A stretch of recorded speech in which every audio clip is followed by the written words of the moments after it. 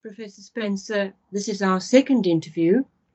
In our first interview, we looked at your early life and your career up to the point where you'd been lecturer for 15 years, culminating in your book, The Evidence of Children, and your Paris sabbatical. In 1991, you were promoted to a readership. So can we look at your career from this point to your retirement in 2013 and then to the present? But before we do that, in the note that you kindly sent yesterday, you mentioned you'd like to pay tribute to Professor Meredith Jackson. Would this be an appropriate time in which to do that? Yes, I'd like to do that, please. Meredith Jackson was a big figure in the law faculty for many decades. And when Professor Robbie Jennings retired, when he had a 90th birthday party,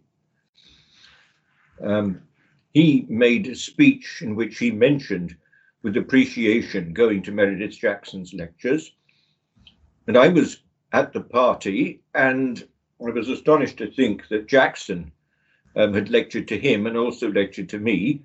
Jackson lectured to me, I think, in the year in which he retired.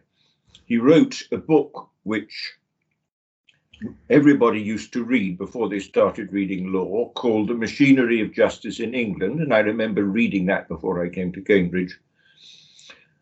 Later, completely by chance, my wife and I found we'd bought a house next to him and his wife, and we became friends, and we used to go round there often and drink glasses of sherry with them in the evening.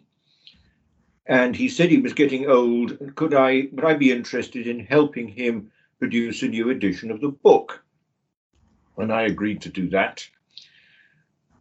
It was a long job because there was no online research in those days. So if you wanted to find some piece of official information, you went to the university library, and there'd be a queue of other people. And very busy library staff would eventually bring you what you wanted, and then you would look through in the hard copy. Or sometimes you had to buy the publication from a magistrate's stationery office. So research that would now be done in a few minutes would take a day then.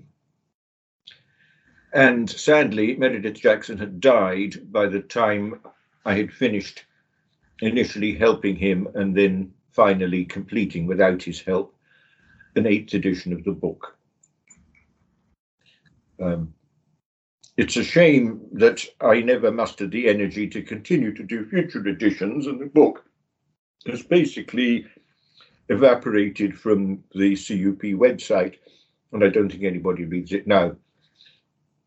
But he was a figure who was like Glanville Williams in some ways. I don't think he liked Glanville Williams much personally and thought Glanville Williams was too theoretical, but they were very similar in a key respect, which was that they looked through to the reality of things and were prepared to criticize legal institutions which they thought were defective. And undoubtedly, a lot of the criticisms that Meredith Jackson made went through to general understanding thanks to his book, and he was a considerable reformer in his time. He was a big, gruff figure, a bit like a bear, and I think in his younger days he could be quite frightening, but I never found him other than a delightful man, and his wife. And if I think of the people who were influences on my thinking, he was quite as important as Glanville Williams. Thank you, Professor Spencer. That's very interesting indeed. Fleeting mentions have been made by Professors Milsom, Stein, and Mr. Pritchard, but not an extensive description or narrative, if you like. And I, after your message yesterday, had found an entry by Peter Stein, a most interesting entry in the British Academy memoirs, which mentioned inter alia his sailing exploits, which sounded to me very courageous. Yes, he was a sportsman of all sorts in his younger days. He played rugger extensively at one time. And I remember he said once that he'd gone to the doctor about some ache or pain. And the doctor said, "Have you ever strained a muscle in your body?" And he said, "In my younger days, I think I strained every muscle that it's possible to strain." So I'm paying the price now. Well, returning then to our interview proper, where we are at the point of your readership, and you were 45 years old then, and I wondered what the circumstances of this promotion were. Promotions to readerships and personal chairs were done in a very informal way in those days, as I discovered after I'd become a reader myself. In the law faculty, the existing readers and professors simply got together in conclave and talked about whom it would be a good idea to move up for promotion. And they then collect the necessary information and forward a file. And if the university authorities agreed, then out of the blue, you received a message that you'd been promoted to a readership or maybe even a personal chair. And the first I knew of it was when John Tiley, I think it was, contacted me to tell me, and I was very surprised. The system was not a particularly fair one, in as much as it depended on your having attracted the attention of the people who were prepared to speak at the relevant meeting. And it's changed since, so that everybody has to apply if they want promotion. And they have to go through the practice of writing what somebody sarcastically called a personal overstatement, in which they say how great they are. But that's how it was then, and those were the circumstances. Thank you. Were there any changes to your duties? No. I went on doing what I did before. I was paid more. Being promoted to a reader meant a bit more money for doing the same things, and a higher status, I suppose, but functionally no difference at all. 1993 saw the second edition of your Evidence of Children book, and this was written at least partly in response to the 1991 Criminal Justice Act and the 1989 Children Act. This must have taken up a huge amount of your research time as a reader.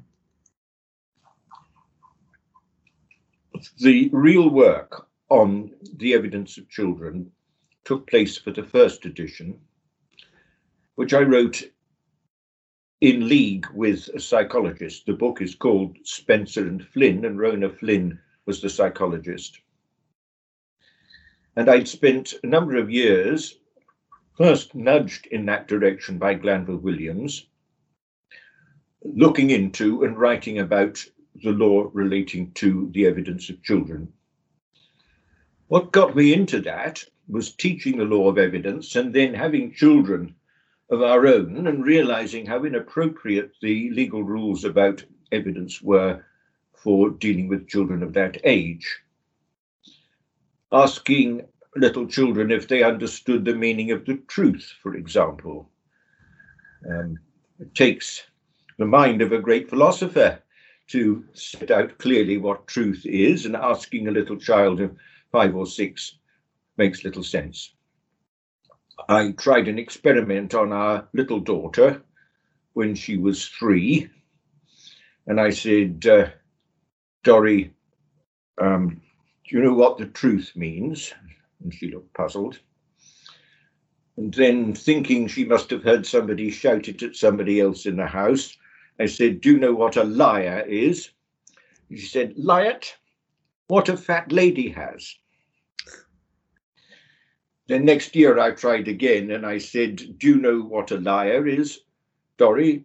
She said, yes, it's when you say you didn't do it. And I told that story to a number of audiences, and I found the police particularly enjoyed that description.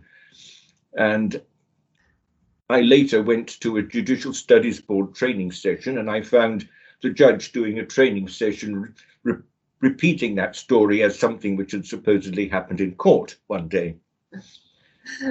The second edition of the book did involve a certain amount of work because it had to take account of the changes that had happened in the meantime.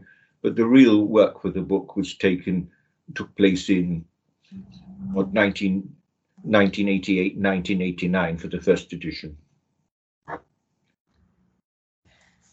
A paper that I came across of this vintage is your 1992 Experts, Can England Learn a Lesson from France? And this was published in Current Legal Problems, volume 45. And the editors had the following comments. They were then Professors Rideout and Heppel. And I quote, John Spencer considers in detail criticism of the use of expert witnesses. The present system is prone, he suggests, to produce examples of incompetence, bias, and unequal access to their services. Would the system used in France of court appointment be an improvement? This paper will be an authoritative source of comparison in the continuing argument on this issue. Yes. That paper did have an influence, I think. In this country, we retained the system of experts appointed by the parties in criminal proceedings. But I think under the influence of Lord Woolf, criminal procedure rules were developed, which imposed various duties of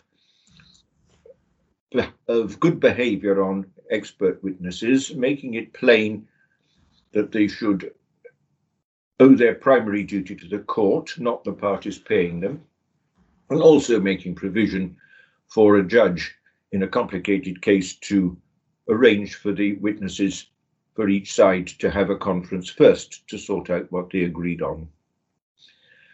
Each type of system, whether court-appointed experts or expert witnesses, have their defects.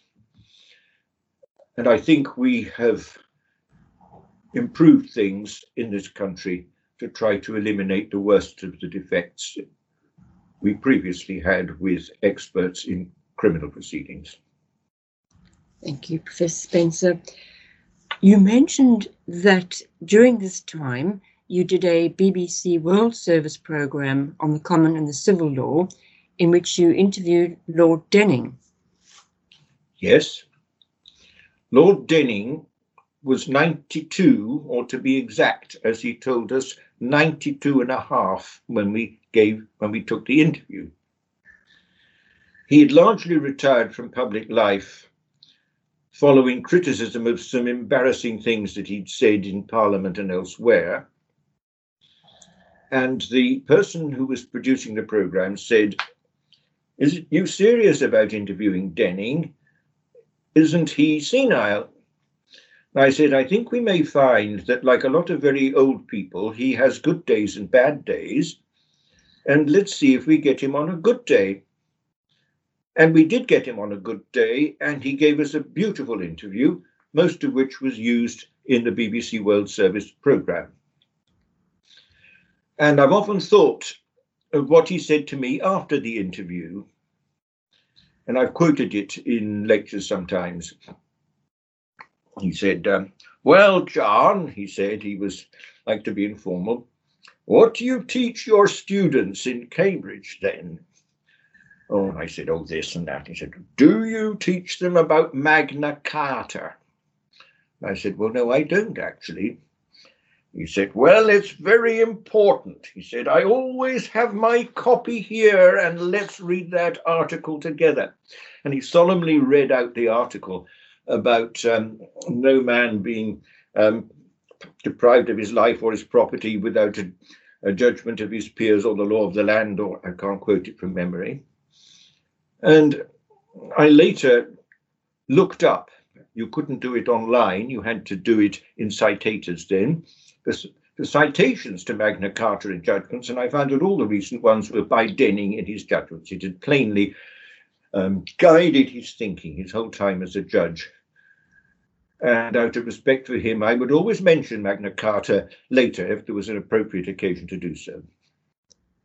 How wonderful that you've captured his voice.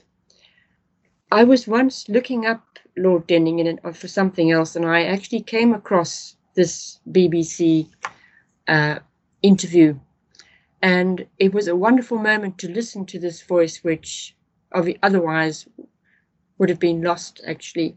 Yes. He was a Hampshire man from a modest background, and he had a Hampshire accent, which is rather similar to a Dorset accent from the county next door where I was brought up. And a lot of people just lose their original accents when they move around, but some people don't. And clearly Denning never had.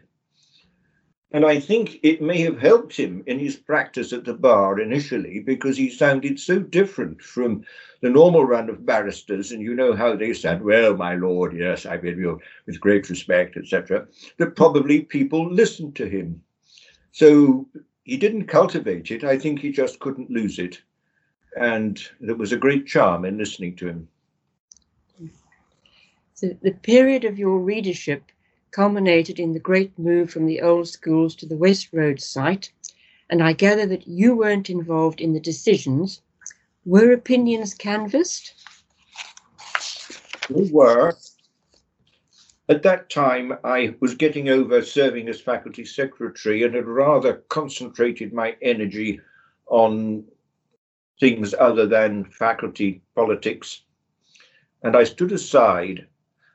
I think one of the matters on which I do agree with Prince Charles is choice of architects. And I was worried about the decision to have such a modern building, but I took no part in the discussions about it, and I just stood aside and saw what happened. Were you generally in favour of the move? Being somebody, well, perhaps I was more conservative then than I am now, so I suppose I was sceptical about it, but I could see we badly needed better accommodation for the law faculty. So I suppose I was in principle in favour, but concerned about how it would work out. So during your time as chairman, you inherited some of the problems. And I, from an earlier interview with Professor Baker, learned that he had found that the architect, Sir Norman Foster, was a rather awkward man to deal with. And I wondered whether in your dealings with Norman Foster post the move, he was amenable to suggestions for improvement. As the law faculty had predicted, the building, as designed and constructed, initially had a terrible problem with noise in the library. I inherited the job of faculty chairman from John Tiley, who had seen through the move and the final stages of the construction. And I found I was faculty chairman when a lot of people were disappointed in the building that they'd had, having been excited about the prospect of having it previously. The big issue was the noise, and it was impossible to run the library properly when it was exposed to all the clatter and conversations from people coming out of lectures. And something had to be done about it. The real problem was persuading estate management to stand up to Foster's. In the file, I found a letter by John Baker, written on behalf of the faculty board to estate management, saying, "We are seriously concerned that this design will result in a noisy library, and we would request the estate management department to obtain an independent expert report on the issue of noise. And there was a response from somebody in estate management saying, "Your request is noted, but it would be offensive to Sir Norman and we will not accept it." And I remember going to a meeting with estate management and reading John Baker's letter and their response.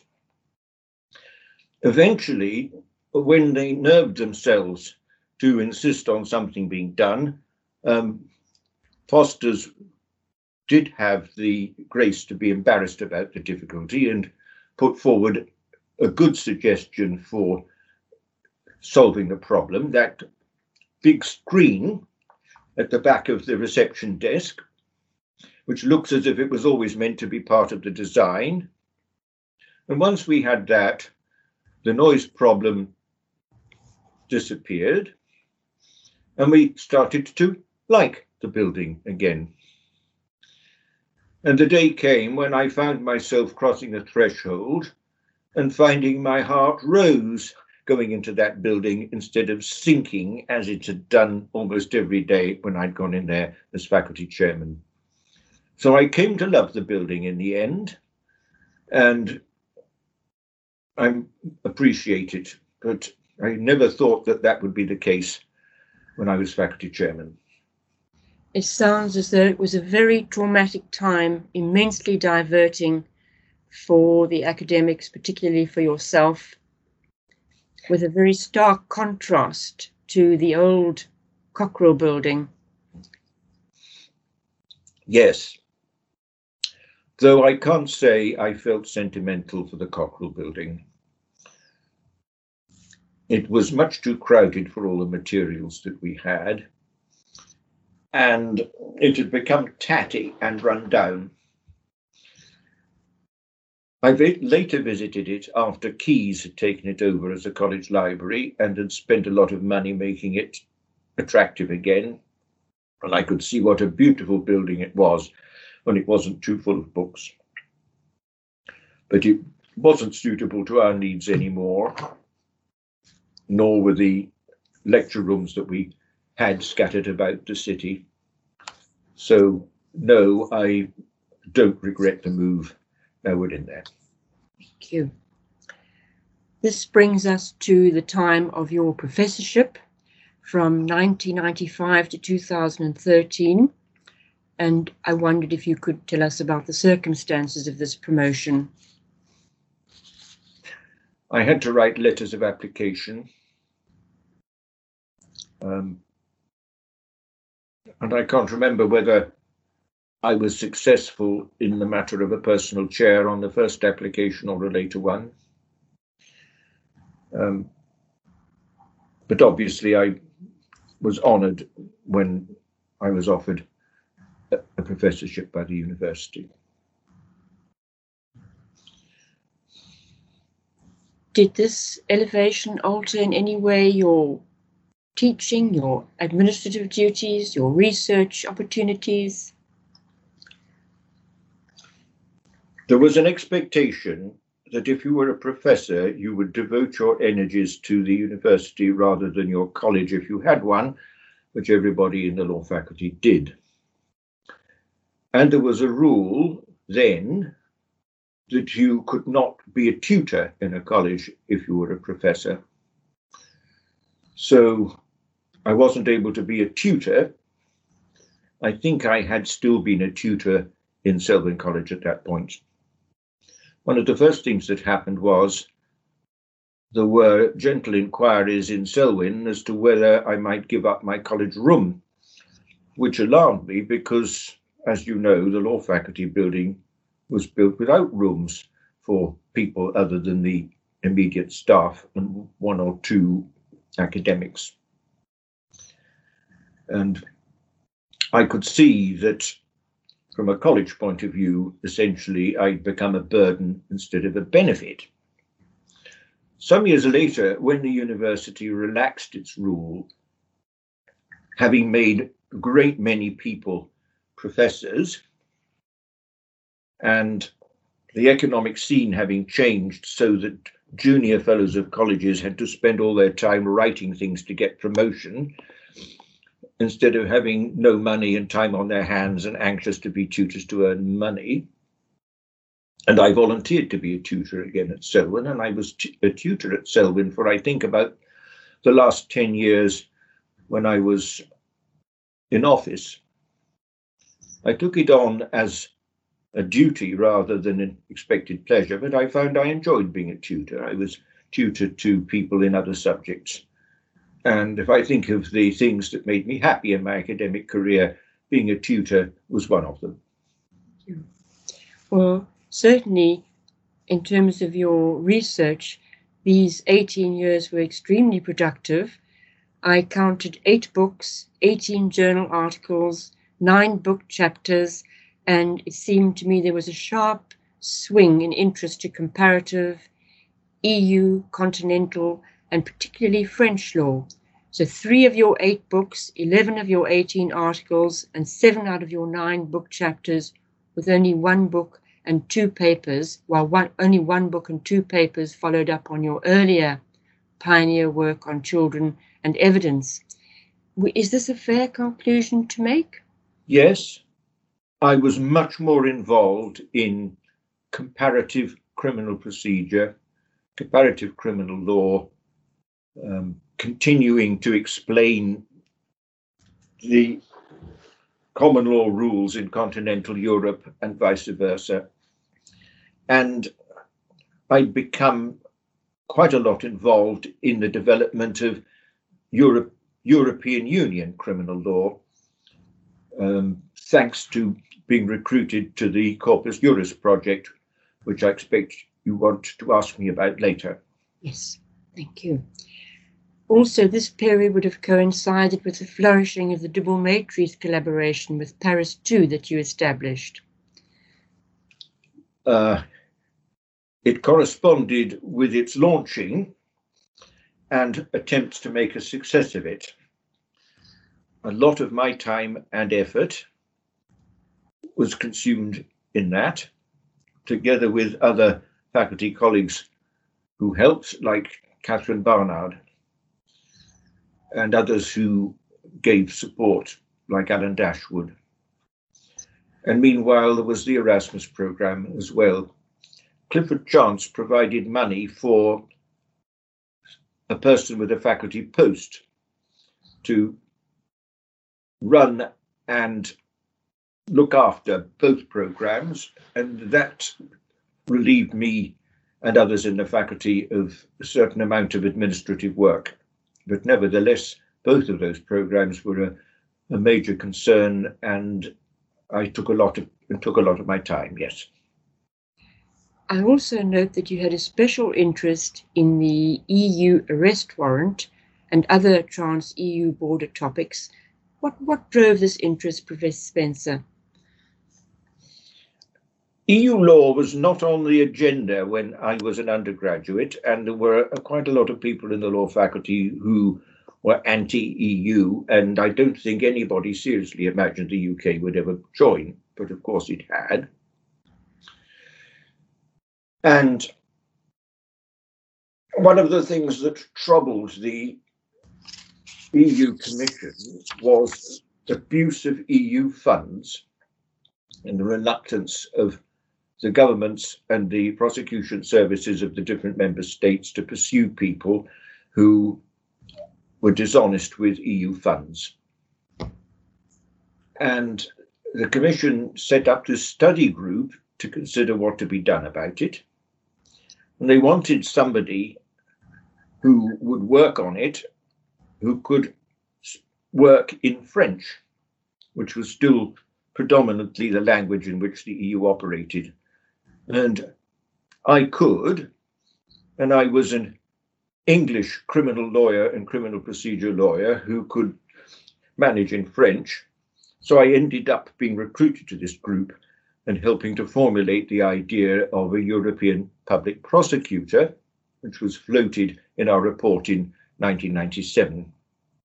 And the idea was that the European public prosecutor would have power to prosecute for frauds on European Union finances, and that would include the power to have arrest warrants issued which would work throughout Europe. And that was what lay behind the idea of a European arrest warrant.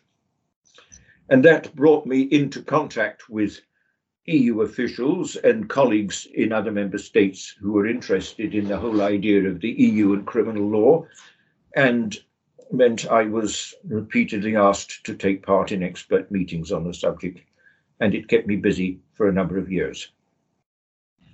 Very interesting, and presumably, Professor Spencer, this was linked to your being on the 95-96 EU study group on fraud on EU finances, which produced the Corpus Juris proposal for a European public prosecutor.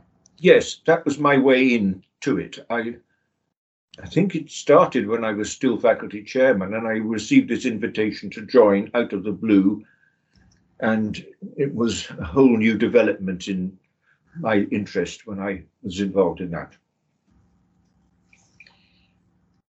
Can you tell us anything more about this very important project?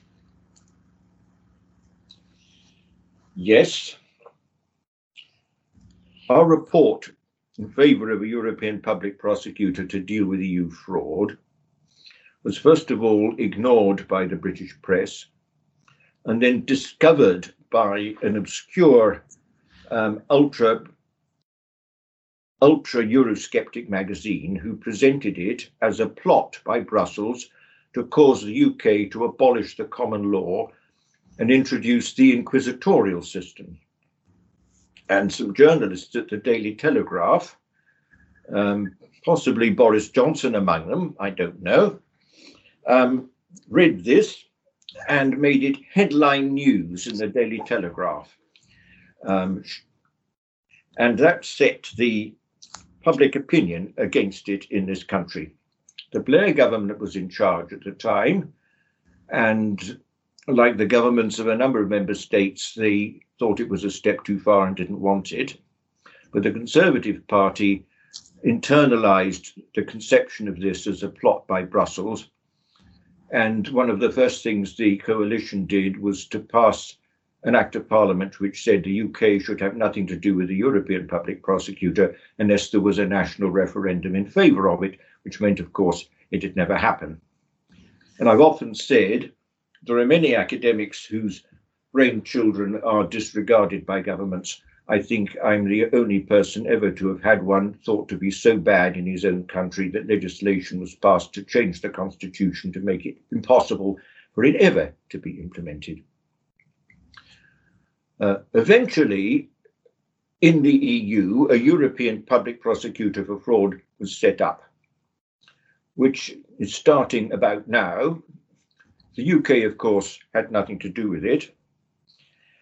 I am sad about the structure of it. We wanted something simple which would operate economically and efficiently to prosecute frauds, but I'm afraid the structure that emerged in the end is an enormous, complicated and expensive structure, so complicated I can't seriously imagine it will ever succeed in prosecuting anybody for anything.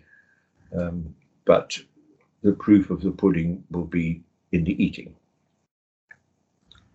Very interesting. Professor Spencer, it was also in this period that you served as a stand-in director at CELS. Yes. This was because I'd got in with the law faculty, EU lawyers, thanks to my interest in EU criminal law. And a stand-in was needed to run CELS after Alan Dashwood had gone on sabbatical leave. And they wanted somebody who was a professor in the faculty to do it, so I agreed to do it. I can't say that I ran an innovative program, but it was one of the jobs that I did. And I again, some years later, when Catherine Barnard was director of it, stood in when she was on sabbatical leave. Right. So, apropos the long-term effect the UK's departure from the EU will have on the trajectory of our legal system, what do you think that the main effects will be? Well, I can see as far into a crystal ball as anybody else can, but I would expect it to be a gradual lessening of the influence of EU law and a general turning in upon ourselves and less interest in what happens in continental Europe. All that said, the judiciary in this country, on the whole, were quite receptive to EU criminal law, EU law generally, and I don't sense any great sigh of relief among the judiciary that we're now out of it. And our judges are intelligent people, and when they have a choice in a matter, I think have the sense to follow a good idea when they see one, wherever it comes from. During this time of your professorship, your research expanded in scope: European comparative studies, reproductive choices, hearsay evidence, evidence of bad character, general criminal theory, and a revisit to children and evidence. So if you had to summarize your journey in your professorial years, what would you like to emphasize as your legacy?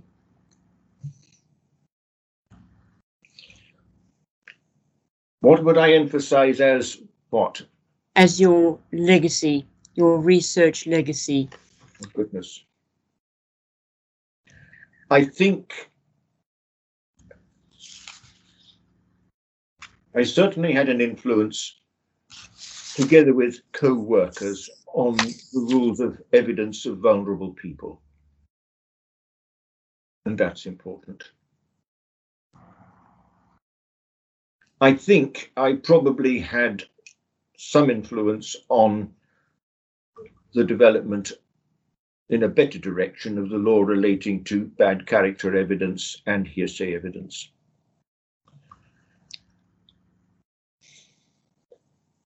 I think I've always been a jack of all trades and a master of none, as the saying goes. And I always found any legal subject interesting when I was forced to pay attention to it. And that resulted in my taking up one interest after another, rather than concentrating single-mindedly on one particular thing. So diverse, I think, would be my influence. You also, in this period, had quite an extensive collaboration with Italian academics, and I wonder if you could elaborate upon this. Yes. The Italians were very interested in criminal procedure in what the French would call the Anglo-Saxon world. There'd been a big reform in Italian criminal procedure in 1988, and it was a big subject of academic study there, and there were a lot of doctoral students working on it. And I found I was receiving doctoral students from Italian universities who wanted help and direction on comparative work on aspects of English criminal procedure. And as a result of the contacts made there, I found I was repeatedly invited over to Italy to take part in things. And I realized that it would be a great advantage if I could speak Italian. And so I learnt Italian. I went to night school at Hills Road Sixth Form College, where my children had been through, in company with Nicky and Christopher Padfield, who also learnt Italian at the same time. And I spent quite a lot of time going to and fro from Italy and giving lectures there, latterly, sometimes in Italian. In the end, though, I became less and less interested in foreign travel because I found it more and more stressful. And started to feel guilt about the impact on the environment of taking planes everywhere. So I gradually withdrew from that scene. Thank you, Professor Spencer. So still during your professorship, you were the faculty chairman from 95 to 97. And this, of course, was the aftermath of the move. And you, as you've very interestingly told us, had to deal with some of the teething problems, the glass screen and so on. Do you have any other incidents or anecdotes that you could share or put on record 25 years after the event? As many colleagues have said who were faculty chairman, it was a difficult time. I remember when I was first faculty chairman, feeling I was rather like somebody who'd been told to drive a high-speed train without being told how to do it. I'd had little experience of university administration, at least at that level. I'd been faculty secretary years before. And I found the job a worry. And in general, I wouldn't list it as one of the happy times in my life. But it was one of those jobs which you were expected to do if you were a professor and thought to have the administrative competence to do it.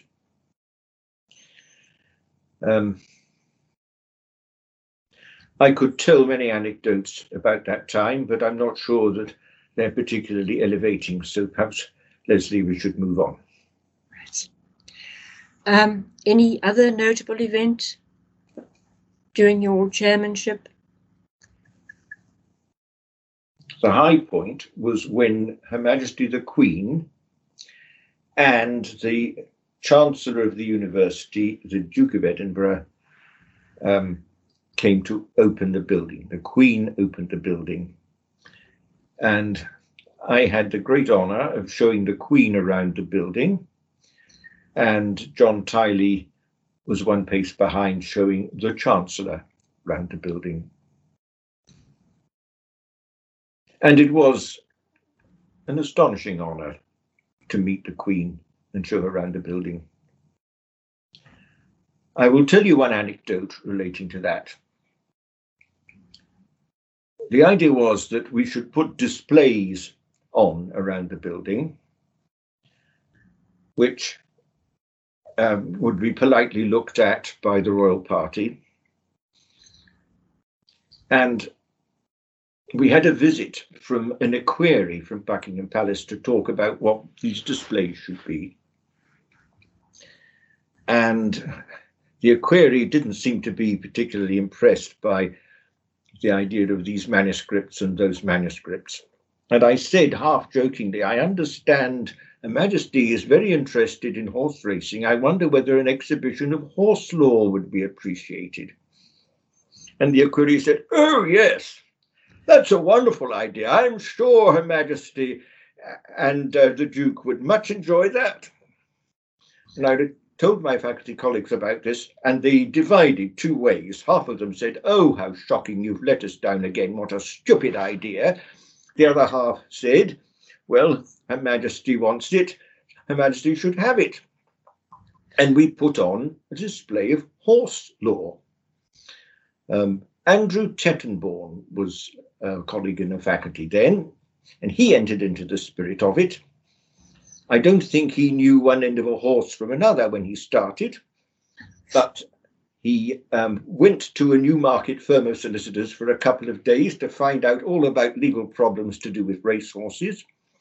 We borrowed a statue of a beautiful racehorse from the Racing Museum at Newmarket, and we got placards with pictures of a horse involved in some lawsuit, and in large letters briefly what it was about. And Tettenborn even managed to get a checked suit as worn by bookies to man the stall. And the Queen and the Duke came round and smiled politely at the various other things, and when they saw this stall, their eyes lit up. And Tettenborn started explaining to them about this case that involved an allegation of horse doping. and he said, and Your Majesty, it's thought that it was done this way. And the Duke turned to Her Majesty and said, "Oh, no, I expect it was probably done such and such a way." And the Queen said, "No, I expect it was probably done such another way." And there we had a three-way discussion on doping horses with Her Majesty the Queen and the Duke of Edinburgh, who smiled for the rest of their visit. And I expect if there's one opening they remember, it's opening the Cambridge Law Faculty. What a wonderful anecdote.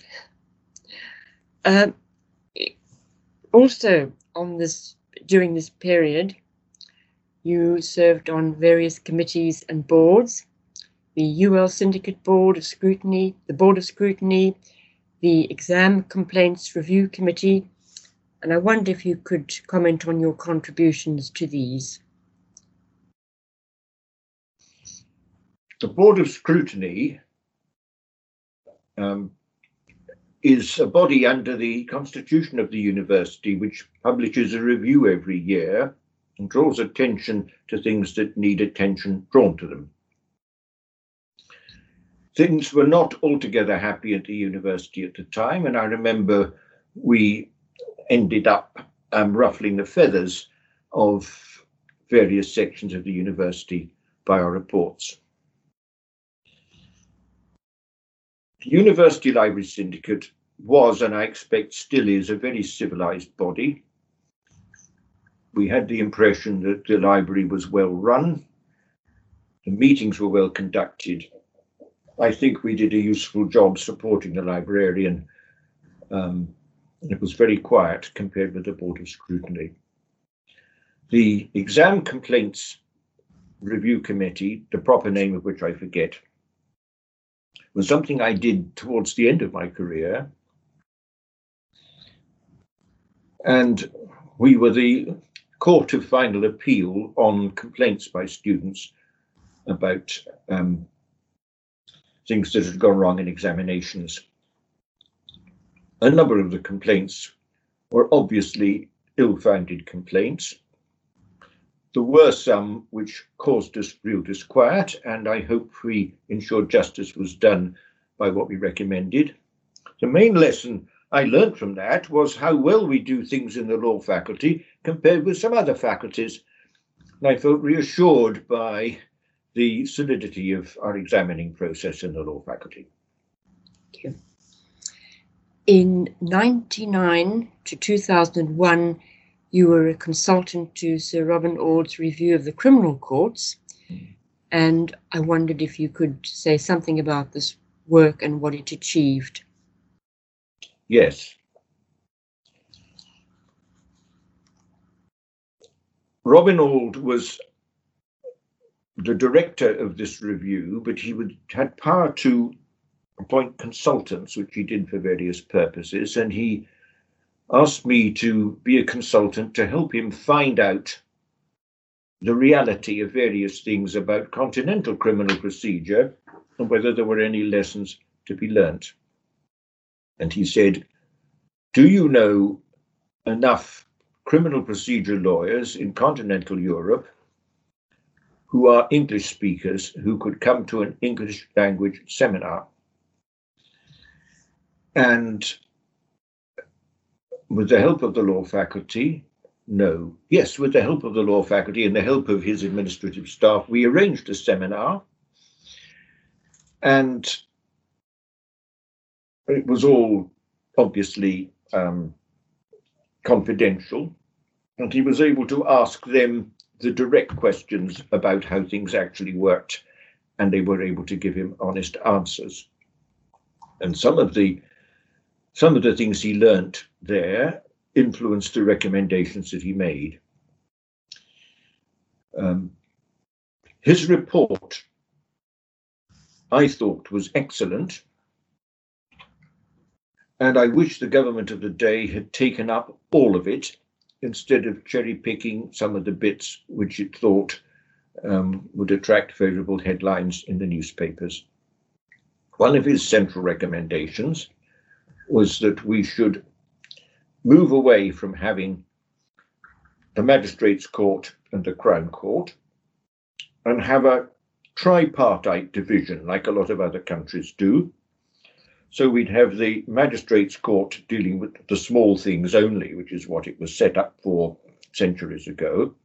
Crown courts with juries only for the really important things, and an intermediate court staffed by a professional judge and 2 lay magistrates, like the Crown Court when it's hearing appeals from magistrates' courts, to deal with the bulk of other cases. But this was ill received both by the criminal bar and by the magistrates, and it never happened.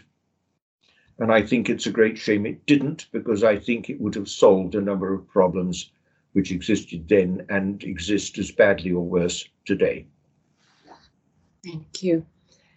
I remember Sir Robin Auld's tenure in the Good Heart Chair, and how hospitable and kind he and his wife were in terms of inviting faculty to the Good Heart Lodge for some delightful parties. Robin Auld is a warm and hospitable person, an Irishman by origin, and with all the geniality and warmth that goes with it. And that's what I would have expected him to do. Okay. In 2003, you received several honours. You were an honorary QC, an academic bencher at the Inner Temple, and you were made an Order of Chevalier. And I wonder if you could tell us the circumstances and the memories of the ceremonies involved. Sequentially, I think it was the French decoration that I was given first. And it was, as I thank you present, I think, for collaborative ventures that I had done between the UK and Cambridge, particularly in France and French universities. The Ordre des Palmes Académiques is a French order of decorations set up originally by Napoleon. And I got the bottom rung, which a cynical French friend said is normally given in France to primary school headmasters of great political reliability. It's nevertheless a big honor for anybody to have it in another country. And that was handed over to me by the French ambassador in a session in Cambridge, who kissed me on both cheeks to the delight of various faculty colleagues who were present. I had to have a letter from the Queen authorizing me to wear a foreign decoration, and I wore it when I went to the ceremony in Westminster when I was made an honorary QC. And when I went in, an official said, "Excuse my asking, but what is that decoration you are wearing?" And I said, "It's a French one, but it's all right. I have the Queen's permission." And I remember the ceremony took place in a room with an enormous tableau of, I think it was the Battle of Trafalgar being won by the British opposite. I felt a little incongruous with a French medal when that was happening. It was an exciting day. Very sadly, my wife and my sister, who had been planning to come, were held up by a delay on the railway, so they missed the ceremony, but they were present at the celebrations afterwards. But our son was there too. Okay. Academic bencher of the Inner Temple, I think that was an honor that was given to me downstream of being made an honorary QC. It was very kind of them. I'm embarrassed that I've done so little for the Inn in the time that I've been an academic bencher. You were also awarded an honorary doctorate from the University of Poitiers, and this presumably was for your many contributions to French, English law and understanding collaboration. Was there a grand ceremony for this as well? Yes, as there is in Cambridge when we award honorary degrees. I was invited to bring a group of admirers to watch, and it was in term, so who'd be free to go. But very happily, 2 retired members of the faculty were free and like to come. So, as well as family members, Sir David Williams and Tony Weir joined us. And it was a very happy day in my life. I've not been to the University of Poitiers for a long time, and most of the people I worked with there have now retired. But I have the happiest memories of visit to Poitiers. And it sounds like you had delightful company as well from the faculty. It's hard to think of 2 colleagues more charming and amusing than those 2. In 2006, you were given an LLD for the body of research work you've done at Cambridge over 30 years or so. Yes. You supplicate for an LLD, and then it's sent out to be refereed by various people. And sometimes it's awarded and sometimes it isn't. I was cautious in applying because typically it's awarded to people who have written some monumental work in one particular area. But I'd dabbled in so many areas, I wonder whether the answer would be, well, it's all interesting, but none of it amounts to anything. But I was successful. I was awarded the LLD, and yes, obviously very proud and honoured to have it. Professor Spencer, that brings us to your retirement. In 2013, you retired on the 31st of December, and you've had the proverbial busy retirement, although in the notes you sent, you said that it was something of a relief to have given up supervising and serving on various committees. I continued to supervise for 6 years after retirement.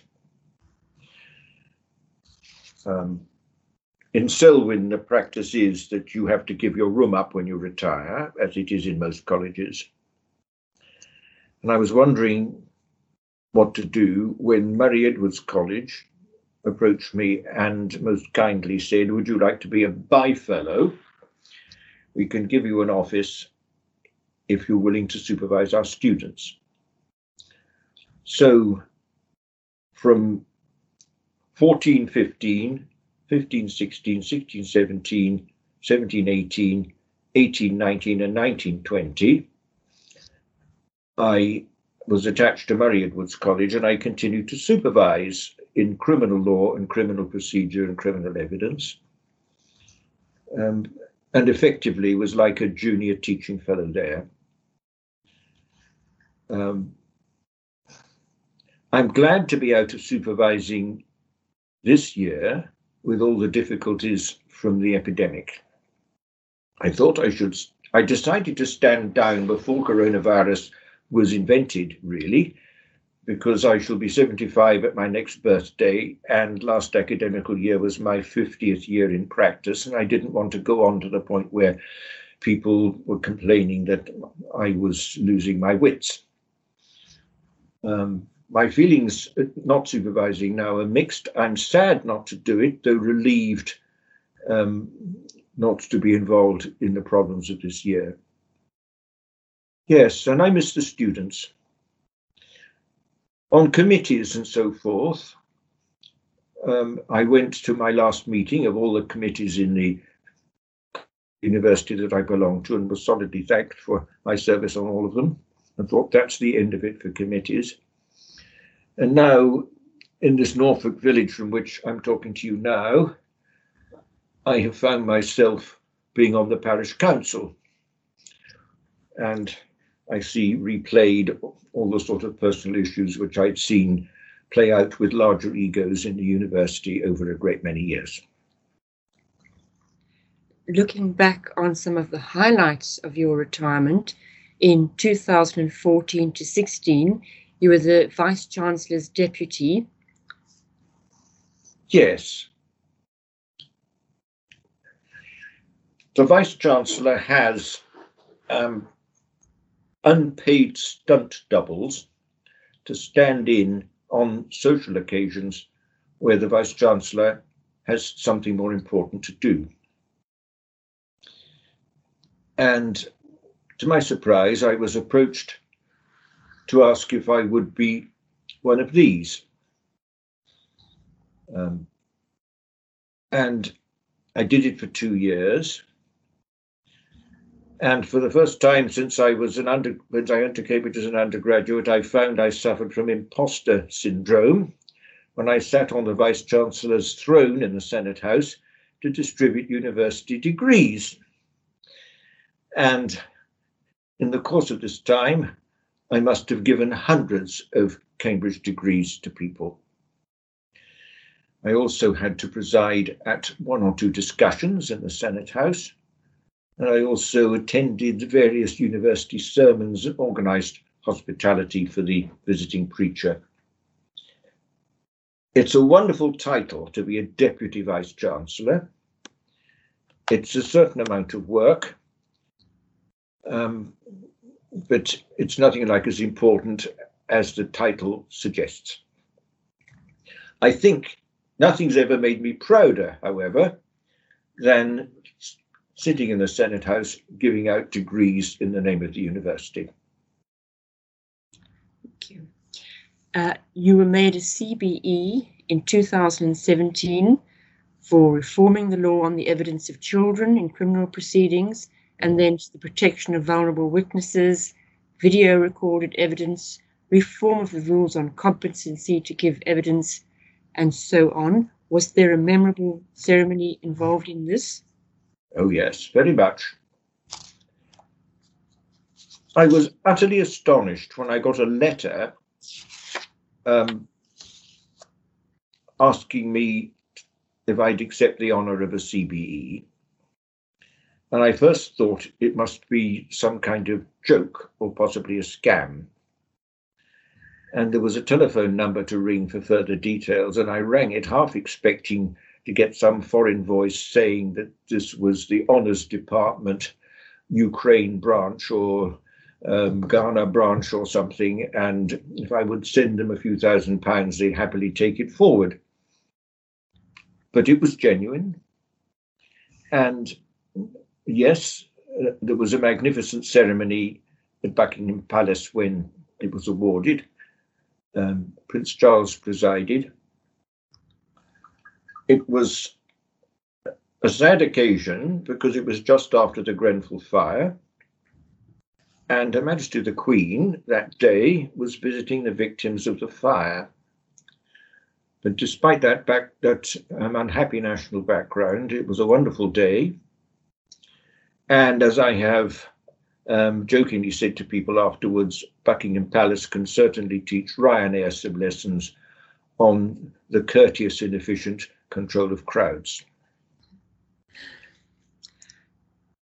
Since giving up your academic career, you've had time to read, edit, and write about criminal justice matters, and you've had the time to follow your various hobbies, which include gardening, DIY, music, Punch and Judy, and spending time with your extending family, as well as being a member of the parish council. Could you elaborate on any of these? Punch and Judy started when our children were small, and there was a time when our children were small and they had many friends of the same age when it nearly took my life over. Then it would come back at intervals afterwards as somebody remembered that I did it. And it took on another lease of life up here in the Norfolk village of Crunch when I found I was doing a round of church fetes and so forth with it. And I'm now doing it to amuse my grandchildren. It's fun to do it. I think I can put on funny voices when I have to. And that and a certain degree of motor coordination is all you need to do punch and Judy.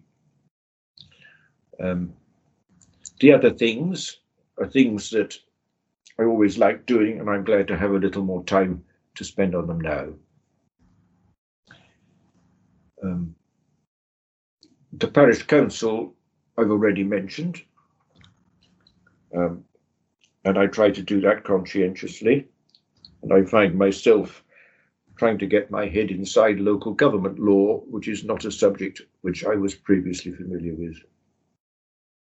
I'm still keeping going in academic life. I'm an editor of Archbold Review, which is the spin-off magazine from Archbold's Criminal Pleading and Criminal Practice, in which I'm also the editor of one of the chapters, the chapter on bad character evidence.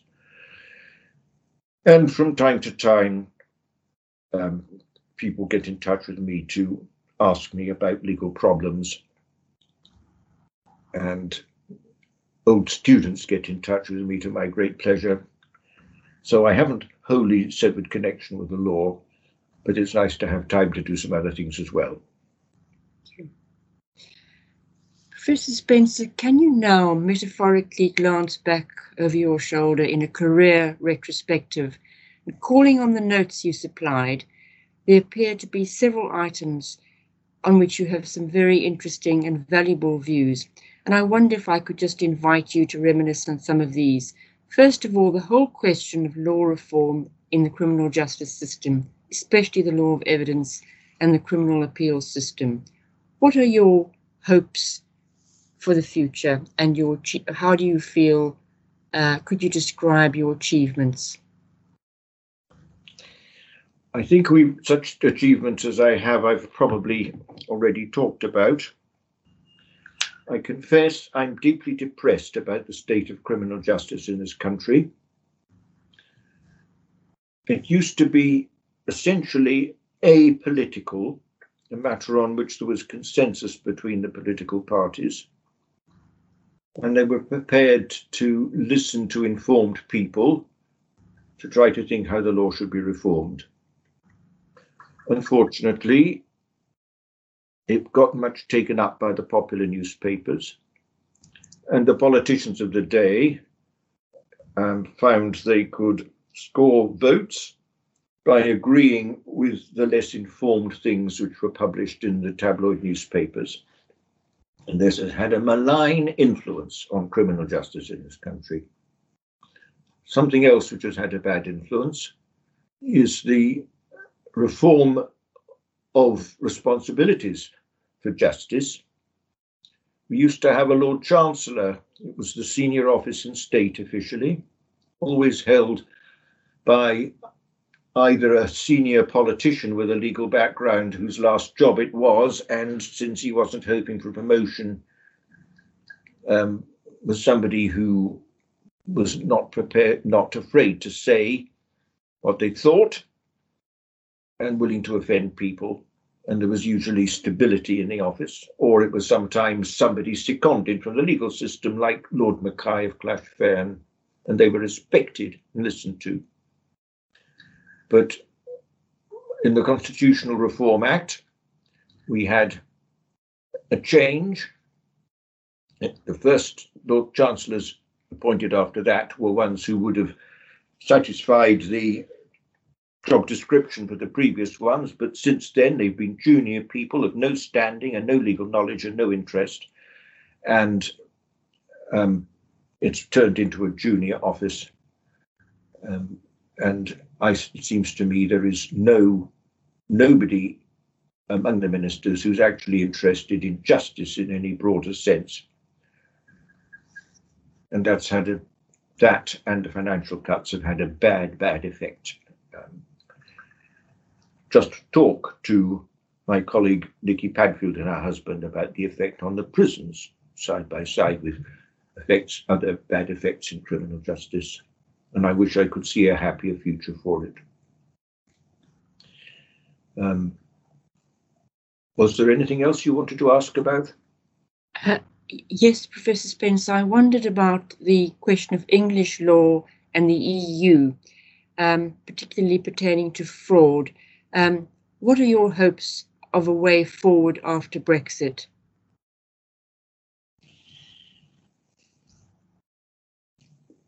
As the newspapers were full of fishermen being thrown under buses and red lines and Kent parked end to end with lorries, in the background there were sensible negotiations taking place between officials on a future criminal justice cooperation with the European Union and its member states.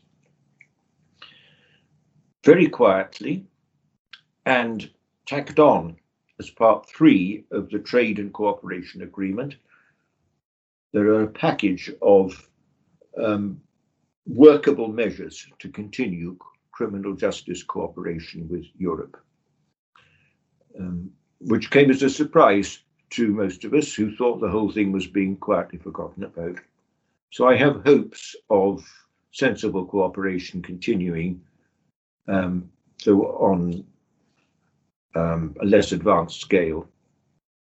There was a strong common interest between the EU and the UK on maintaining sensible criminal justice cooperation on both sides. And neither side had any particular red line or devastatingly important principle. And it wasn't felt, I think, that the UK had to be made to pay for keeping the bits it wanted. Everybody wanted things to keep going as near as possible as they were before. So I think there will be sensible cooperation. Thank you. So apropos the university and the faculty, and specifically the college system, of which you are not 100% in admiration of, and it has, of course, been at the heart of Oxbridge for over 800 years. What would you like to see in its place, and what are your criticisms? I've been a beneficiary of much practical help and kindness and friendship from 2 Cambridge colleges. And I'm not opposed to colleges. The trouble is the relationship between the colleges and the university. I have a feeling that the colleges have more influence than they should and absorb a lot of money, more than's really required, and their influence is not always beneficial. For many years, I was involved in undergraduate admissions in first one college and then another. I also saw as a parent what it's like for people to apply for Oxford and Cambridge, which all 3 of our children successfully did. I think if they hadn't been at Hills Road Sixth Form College, which thoroughly understood the system, they might well have been tempted to say, this is so complicated, it's not for us. I think, sensibly, undergraduate admissions should be managed centrally. That people should state the preference of the college they'd like to go to if they're successful, but their faculties should organise the admissions instead of this fantastically complicated system, vigorously defended, of course, by a lot of people who've made their life work doing admissions in their particular college. Something else, I think, is this. When I was first a fellow at Selwyn, the total size of the fellowship was about 1/3 of what it is now, but we still have about the same number of undergraduates. And fellows of colleges, even if they're not on the college payroll, consume a lot of resources. What are they doing? Why are they necessary? What really is our function? I've always thought the main function of the university was teaching undergraduates to a high level, and Oxford and Cambridge fulfill the sort of role that Descartes d'École do in France in, I will say without any shame, training the elite of the country at a level necessary to be able to run the country. And do we need the colleges with so many people involved in them to do that? I'm sceptical as to whether they really do. Thank you, Professor Spencer. Several of the Goodhart scholars remarked on what they perceived to be a slightly negative impact of the colleges, in that they seem to suck the lifeblood from the faculty. I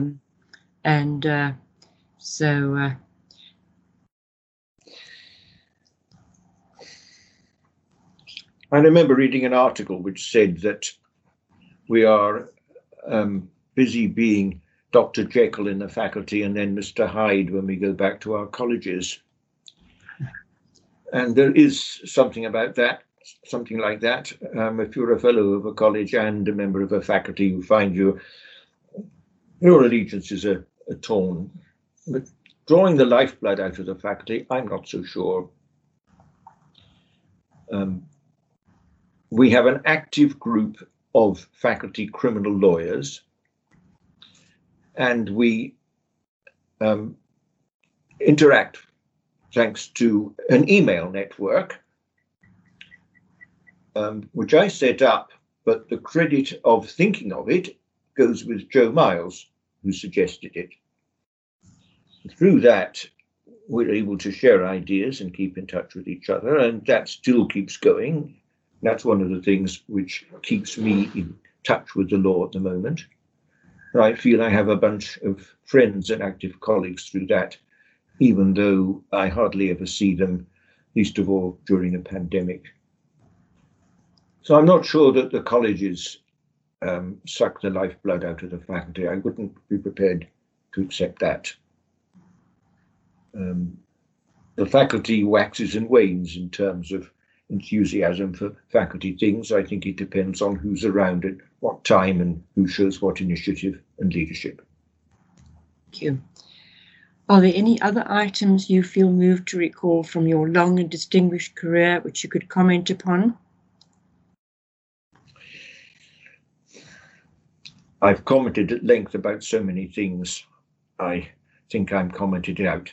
Thank you, Leslie. So maybe we should leave it there. Right. Professor Spencer, overall, are you happy with your achievements of nearly 50 years in academia?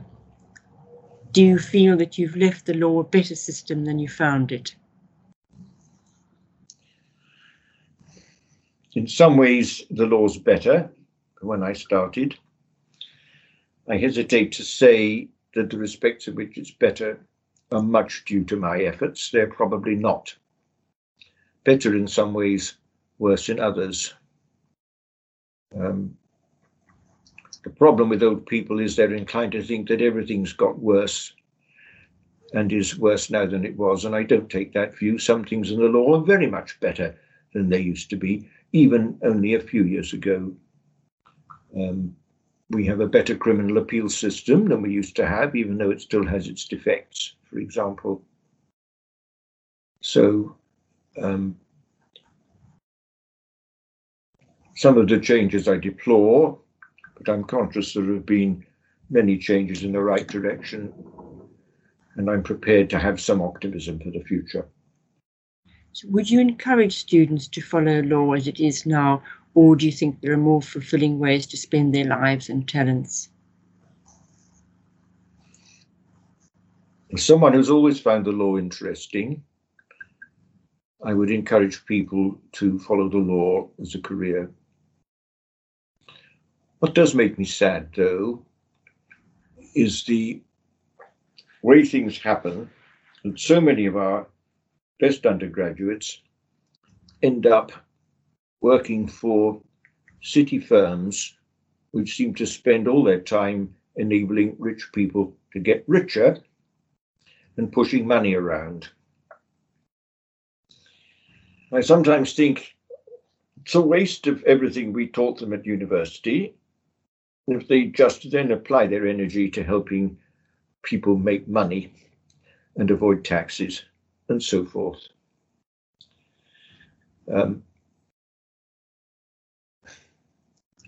It's a fulfilling job to be a high street solicitor. And there was a time when a lot of graduates from Cambridge would become high street solicitors, doing a range of work which made themselves useful to a lot of people in society.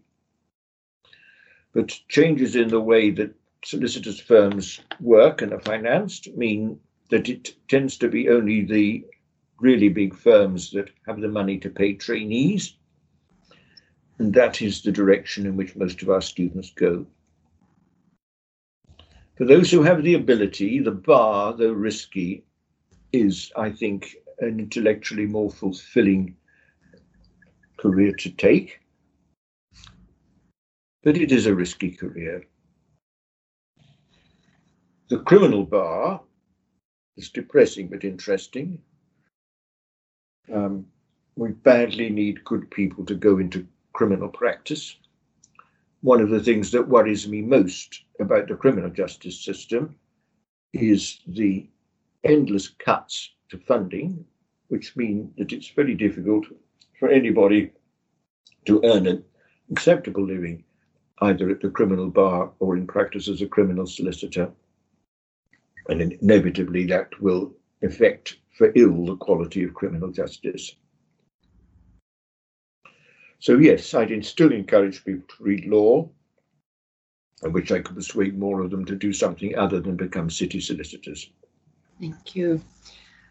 Well, all that remains now is for me to thank you most sincerely for another fascinating account. I hope that in your next interview, we can discuss some of the important issues in your published work. Thank you very much indeed, Professor Spencer. I'm very, very grateful to you. Thank you, Leslie.